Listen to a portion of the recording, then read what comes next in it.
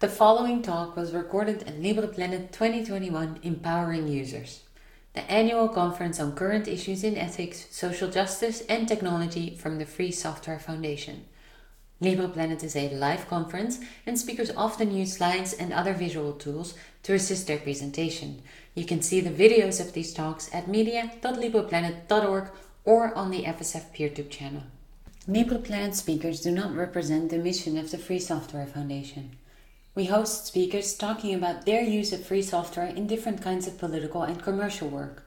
The FSF supports their freedom, but does not take positions on any political issues other than those necessary to uphold the principles of free software. Like all the FSF's work on behalf of the grievance of all computer users, Libre Planet is made possible by thousands of individuals. To keep our work going, please consider becoming an associate member via my.fsf.org/join or making a donation at my.fsf.org/donate. You can stay informed by subscribing to our newsletter, The Free Software Supporter, at fsf.org/fss, and for more information on Libre Planet, you can visit libreplanet.org/conference.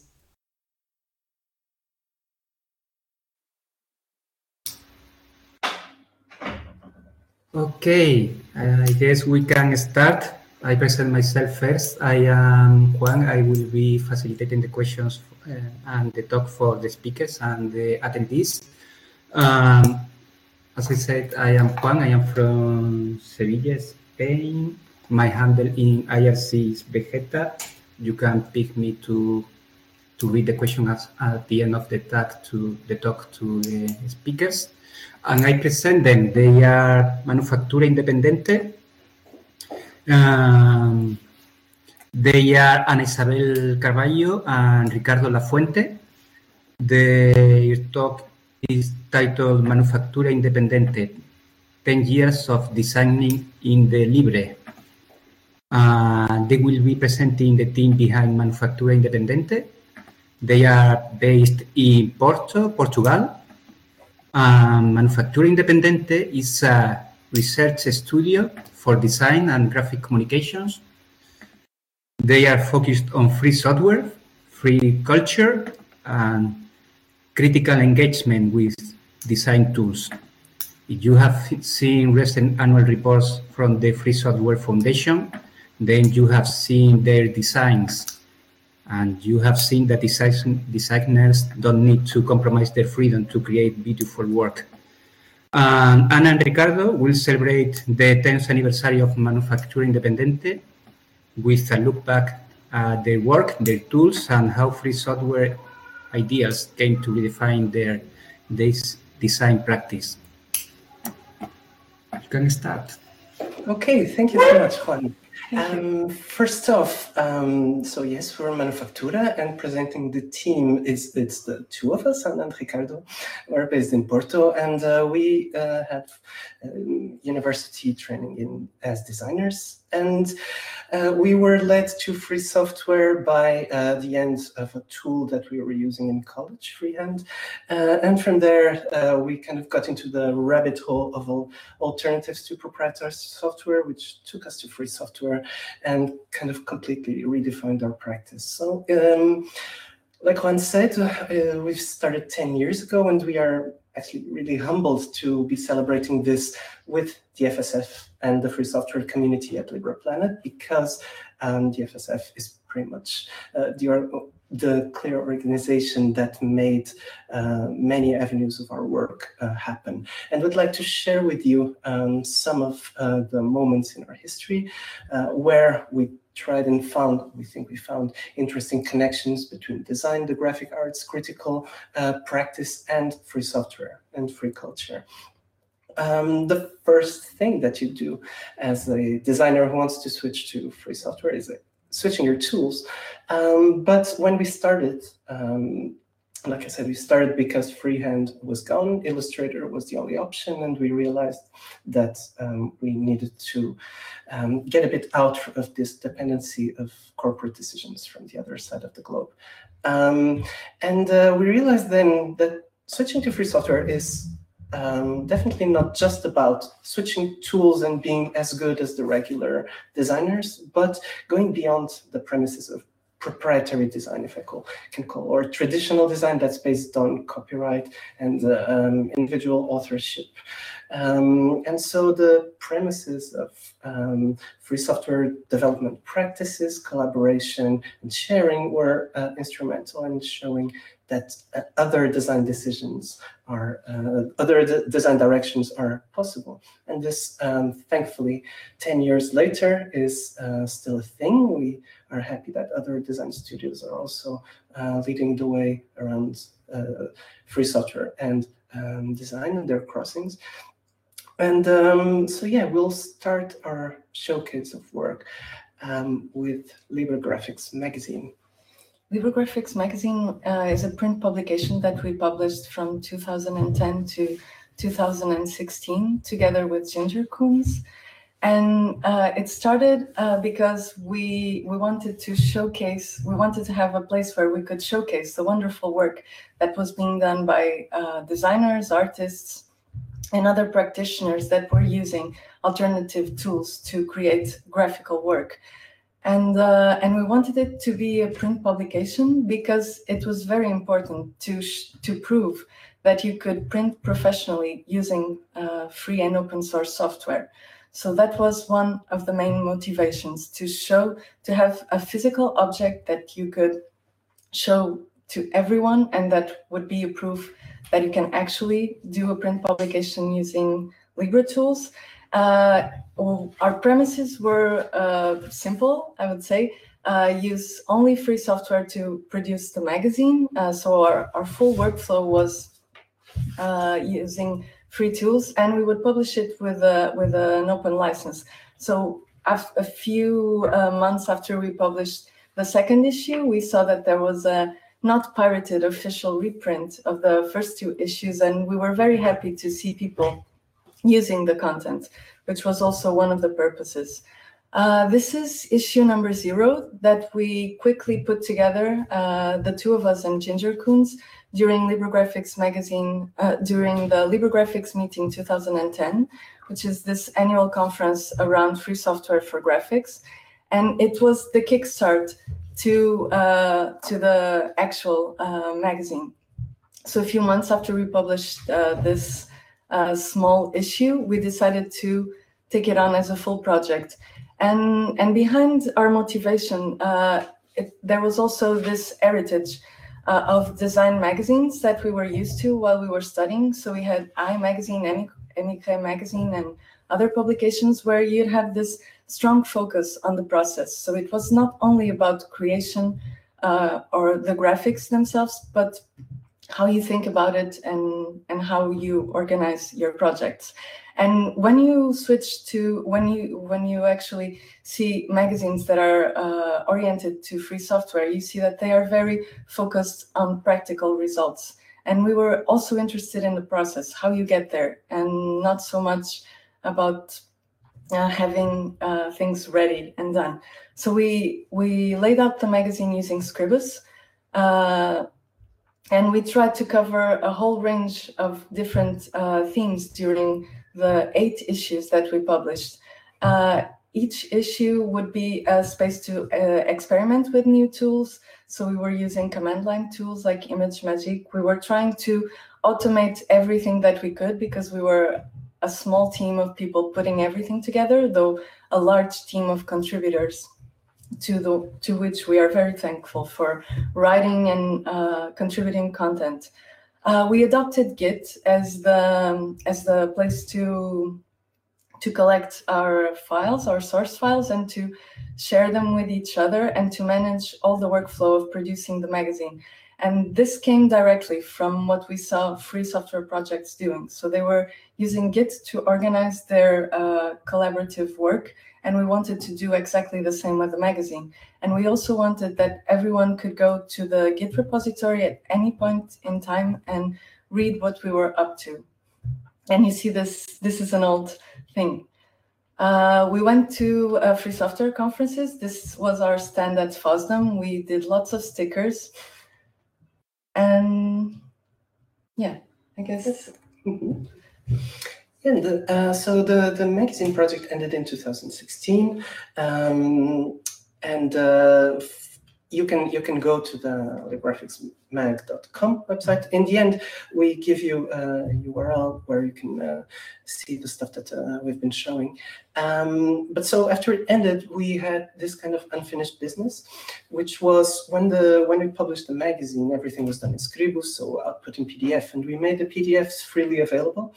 But something that really bothered us was that we didn't have a web version of our content, and especially after ending the magazine, we wanted to see the magazine kind of being laid to rest in the most dignified way at some point.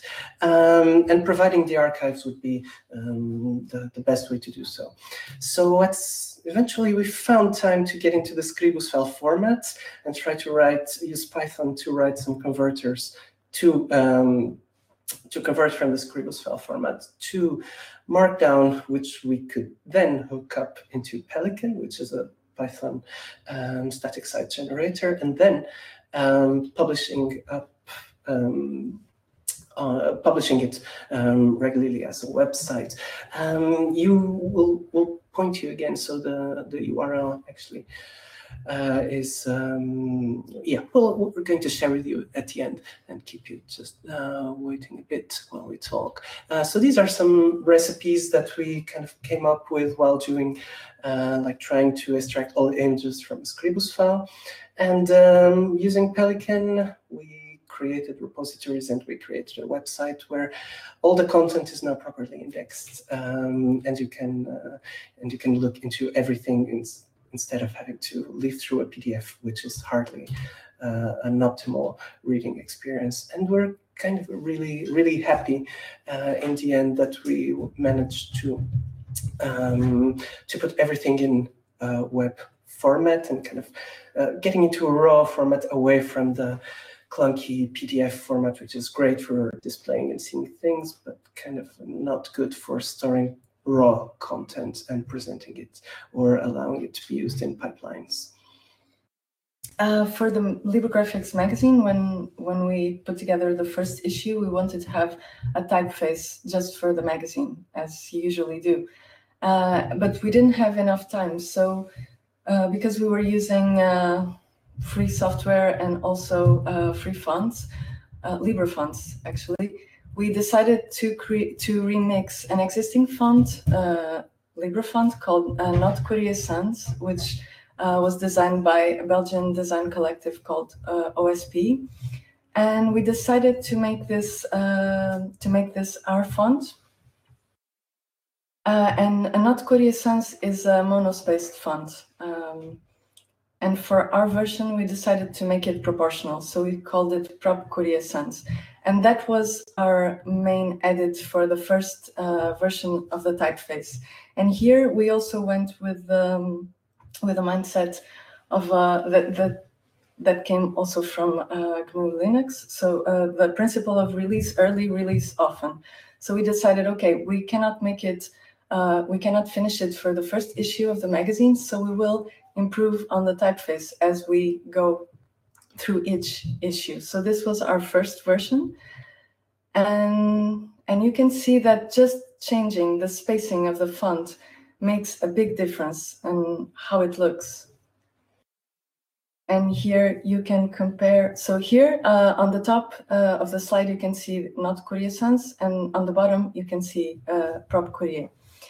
And here you can see the difference between the version that we put together for the first issue of the magazine and the version of the second issue. So our main changes here were the punctuation, which we made smaller, and also some details as the kerning of the word floss that we used quite a lot.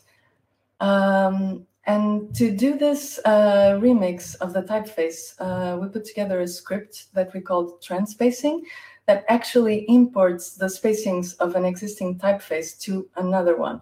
So we just took the spacings from a different Libre typeface and we imported them to Not Courier Sans to make it proportional. And here you can see the font in FontForge, and you can see the script that we then went on to use to try out in different fonts, as this was a revelation. And because we released it also as an open libre font, then the creators of the original typeface, they used our font as well in their work, in other works. So here you see one of their one website that they designed where they are using Propcourier. And then we had the wonderful surprise, maybe 2 years later, someone contributed a medium version. So we had regular and bold, and a designer based in Austria, he created Propcourier Sans medium, and he sent the file to us, which was really just wonderful. So moving on, now we'll speak a little bit about our work with pen plotters, which are these printers that came up in the end of the 50s and that are now actually really popular. And we got to know these machines around 2011, I think, because there was a student doing his master thesis around plotters, and he wanted to make one of those machines work, and he didn't manage to. He saw that there were libraries in Linux to work with pen plotters, and so he got in touch with us because he knew that we were using free software, so that we would help him revive the machine. So it was a whole journey from putting together the cable to connect it to the computer according to schematics that we found online, to then installing the libraries, making it print, and making it actually print correctly, because at first she was printing inverted drawings and it was quite a mess. And one of the things that we found wonderful is that because we were using free software, we had this possibility of going back to an obsolete printer and to work with a format that was discontinued, but that you could actually save as in Inkscape, for example, even though you had other possibilities to save in the format that plotters print, which is HPGL. And so that was just quite easy in the end. This is the demo drawing of one of our plotters, because then of course we had to get a few. And one of the things that we really like is that you have the physical aspect of the object. So this is the same drawing, and the only difference is that we placed a pen in the plotter and she was not correctly fixed to the mechanical arm. So you have the same drawing, but the line is completely different. And you get this completely different output every time that you print with it. And there's a whole lot of things to explore, from the different pens that you can print with, and each pen will have a different stroke width, and that's all controlled in the physical world and not in your software editor. So you have to kind of gamble with what you're editing in the computer, but also what you're seeing coming out of the printer. This is one poster that we did for the call of Interativos 2013. And it shows this weird diagram of things coming together. So you have terms related to design, you have formats, you have software, and we were kind of finding connections around it, and we printed the poster with the plotter. Yes, printing with plotters means that you're only printing with lines, and that changes quite a lot of things, how you feel surfaces. You have to explore different techniques. And for fonts, it's also a constraint. You have to go and use stroke fonts, which are a really specific set of fonts. So these are some of our experiments with hatching, different kinds of ways to fill areas. We also took the chance to design a few typefaces, thinking of how to draw a line. And here again, you can see that in this print, for example, we were using a pen that was that had almost no ink. So the places where the lines are stronger are the ones where the pen spent most of the time. So in the endings of the letters and the intersections, and that all made a lot of sense while exploring this new medium. So we also printed a few specimens for typefaces using the plotter and did a whole series of experiments. because it's kind of addicting. And this is some of the most recent experiments. I will not go into much detail because it will take time. But you can print with white, silver, and etc. Right, yeah, I'll jump this one. We'll go back to it if we have time, because it really depends on how many questions we'll have later, and maybe we'll go back to that, but we have to take on this one. So another typographic endeavor of ours was a big project called Cejeria, which was developed with Media Lab Prado. Absolutely remarkable institution, cultural institution in Europe, who has been working the intersections of free culture, participative democracy, collective building processes, and free software. I'll get back to them later because they've been in the news for sadder reasons, but I'll just show one of the things that we've developed with them. So when they moved into their current building, Media Lab Prado, I think this was in 2012, they were in this gorgeous early 20th century building, which had these amazing letters on stone carved letters. And they wanted not only to develop a typeface based on these designs, but also not only make it free free as in freedom, but also create it collaboratively in an open and free, genuinely collaborative process. We developed a workshop format that took 3 days to develop this typeface in Media Lab Prado. And I'll go through a bit some of the phases because we've drawn from a lot of software development methodology to make this happen. So there are a few problems when you want to design typeface together with other people, which is first, how do you synchronize everyone kind of working on the same style? How do you make decisions? And how do you collaborate? How do you actually kind of walk along the same paths in order to get into a final result? So the first thing that we did in the workshop was having everyone start sketches based on the letterform pictures that we had. And then we got into part of the workshop that software developers will probably find familiar, which is the BDFL part, which is the Benevolent Dictator for Life role. At some point, we had to look at possible directions and make a decision, and we can make that collectively. But that has one thing, which is it takes a lot of time and skill to actually get to a consensus. So we just really decided to assume and tell everyone, if they agreed, of course, that we would be benevolent dictators for life and make our decisions, explaining why. And we would pick the drafts that looked more interesting, so that we would then pick that one and go on making other characters like people are doing here. At the end of the first day, we actually had two kind of complete typeface, complete in all caps, no lowercase. So this was one, and this was the other. We also found that the carved stone letters, after some inspection, they are not actually a font in the sense that the letters are exactly the same. They would be kind of squished or more condensed, as depending on the line and how crowded the composition was, which was pretty remarkable, like a very artisan feeling to that, like no two A's were like.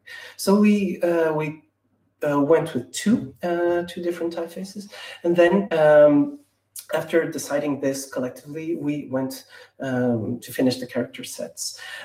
We digitized them with Inkscape, and then we like converting them into vector files, SVG, with Inkscape, and then used FontForge to pass those SVG into font files.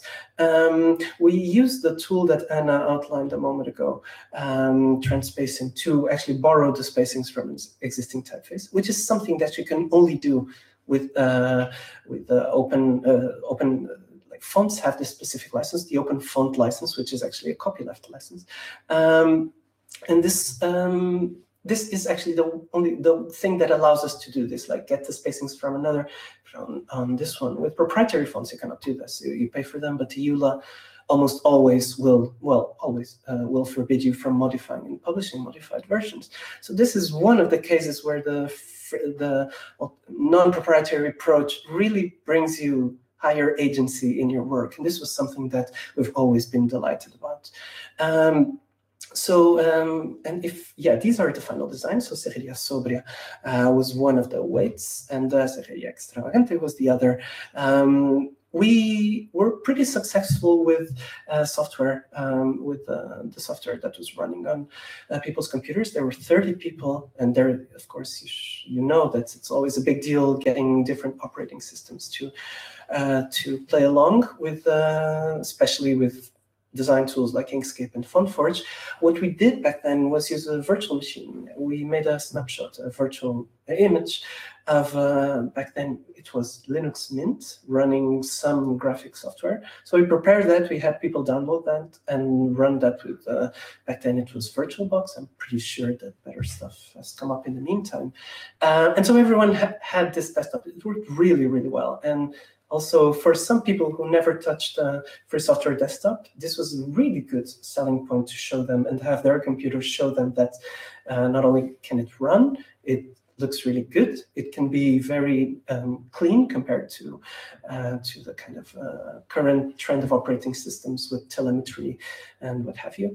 So this was actually really successful, using a virtual machine for providing workshop participants with the necessary software. And of course, Media Lab Prado, well, not of course, Media Lab Prado as a special institution, not just picked this up and ran with the fonts, but by ran, I mean, they really ran a lot. Not only did they employ it on their fab workshops, they did exhibitions about their identity using this Serreria typeface, and this @ sign is one of our favorite things about the whole typeface. They made their own signage with the typefaces, and Colectivo Gráfica Libre, which is also a design studio based in Madrid, turned the typeface into the actual logo for Media Lab Prado, which to this day stays there. Well, actually, not really, because right now, a strange coincidence was that Media Lab Prado was suddenly asked to leave their premises and move into much smaller ones, from what has been described by people close to the project as an acceptable power move by the Madrid City Hall, who are basically evicted them. This happened 2 days ago, the threat was acted upon by the Ayuntamiento, and now the future of Media Lab Prado is very much in danger. So if you're in Europe and you're anywhere close to the arts, and especially arts and technology, you certainly run across Media Lab Prado.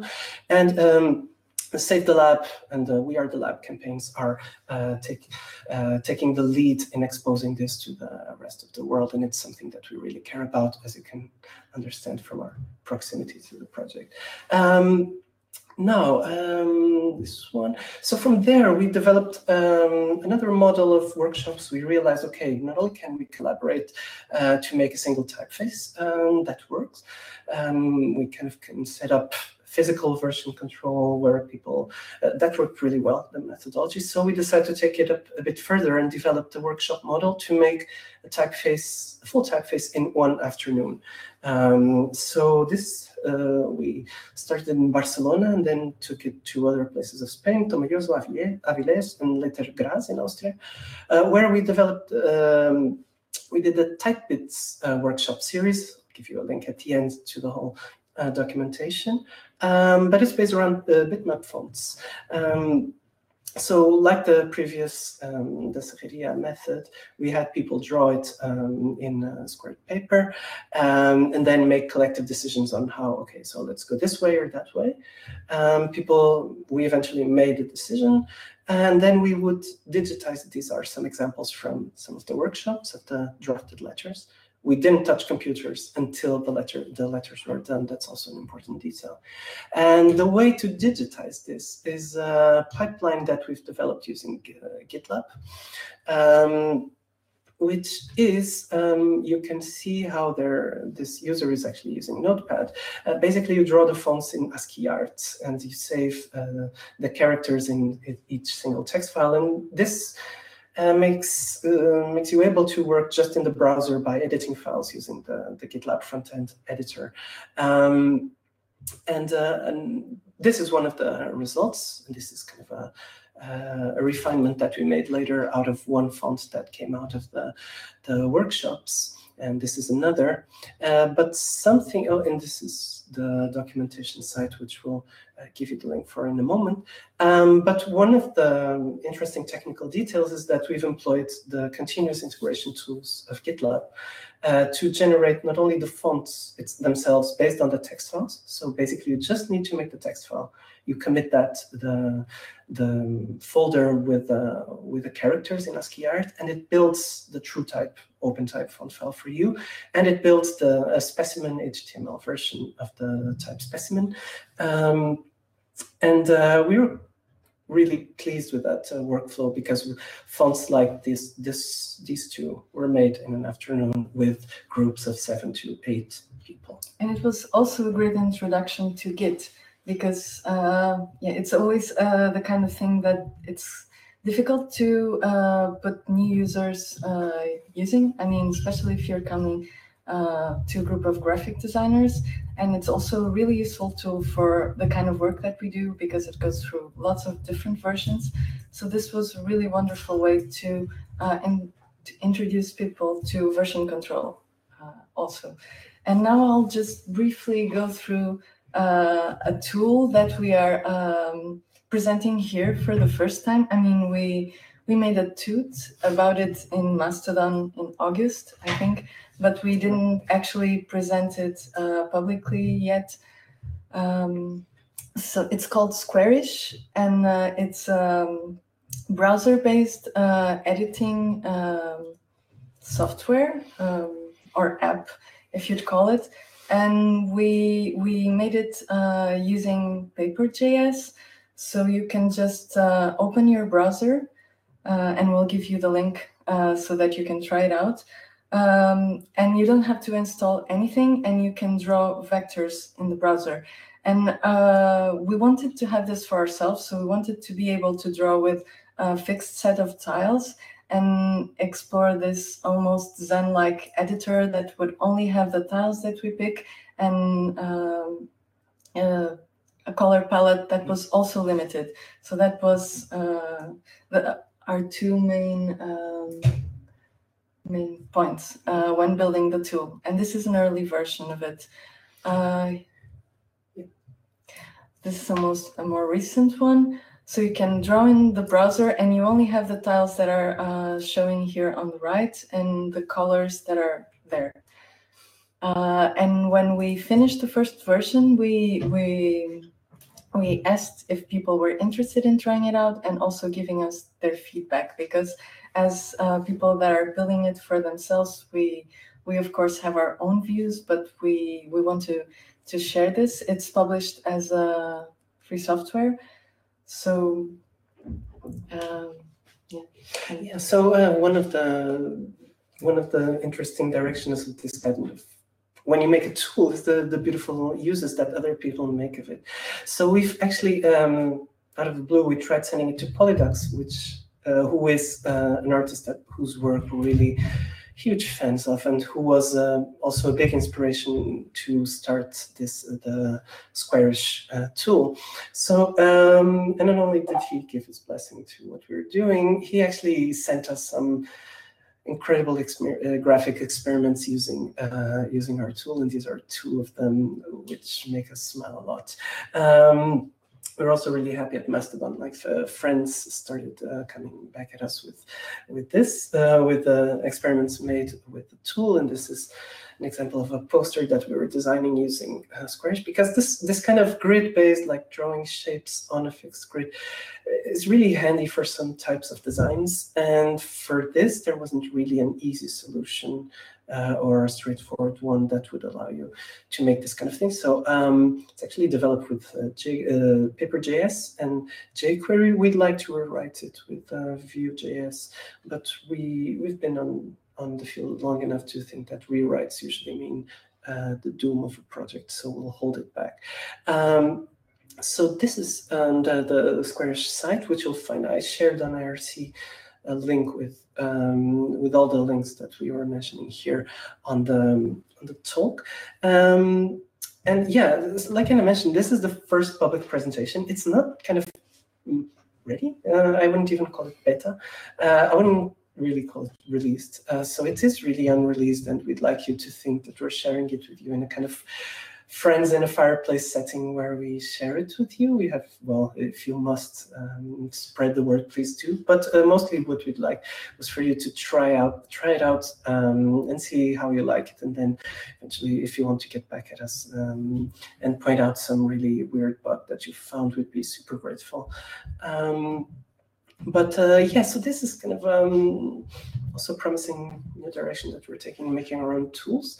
We're also really excited with the potential of toolkits like Paper.js and others to make visual outputs and enable other ways to design. Yeah, and there is a GitLab repository, of course, which you can find at gitlab.com/Manufactura Ind, and then you'll see all our stuff, our public stuff. There is a GitHub one, but we're trying to migrate, so GitLab is nice. So right now, I think we're 10 minutes away from the end. So if there's questions, we're happy to get back to them. If there's not enough, we can go back on the slides and pick up on a couple of works that we didn't show for the sake of time.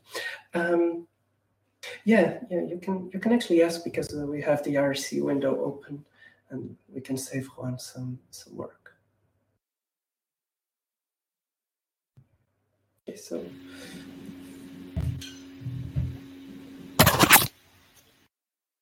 Yes, people feel free to ask. Thank you a lot for the presentation. You gave a very good presentation about your journey with Manufactura Independiente. A lot of beautiful topics that we covered, like the Libre Graphics magazine, the plotters tools, the free fonts. You got prize in the channel about the fonts. They say they are lovely.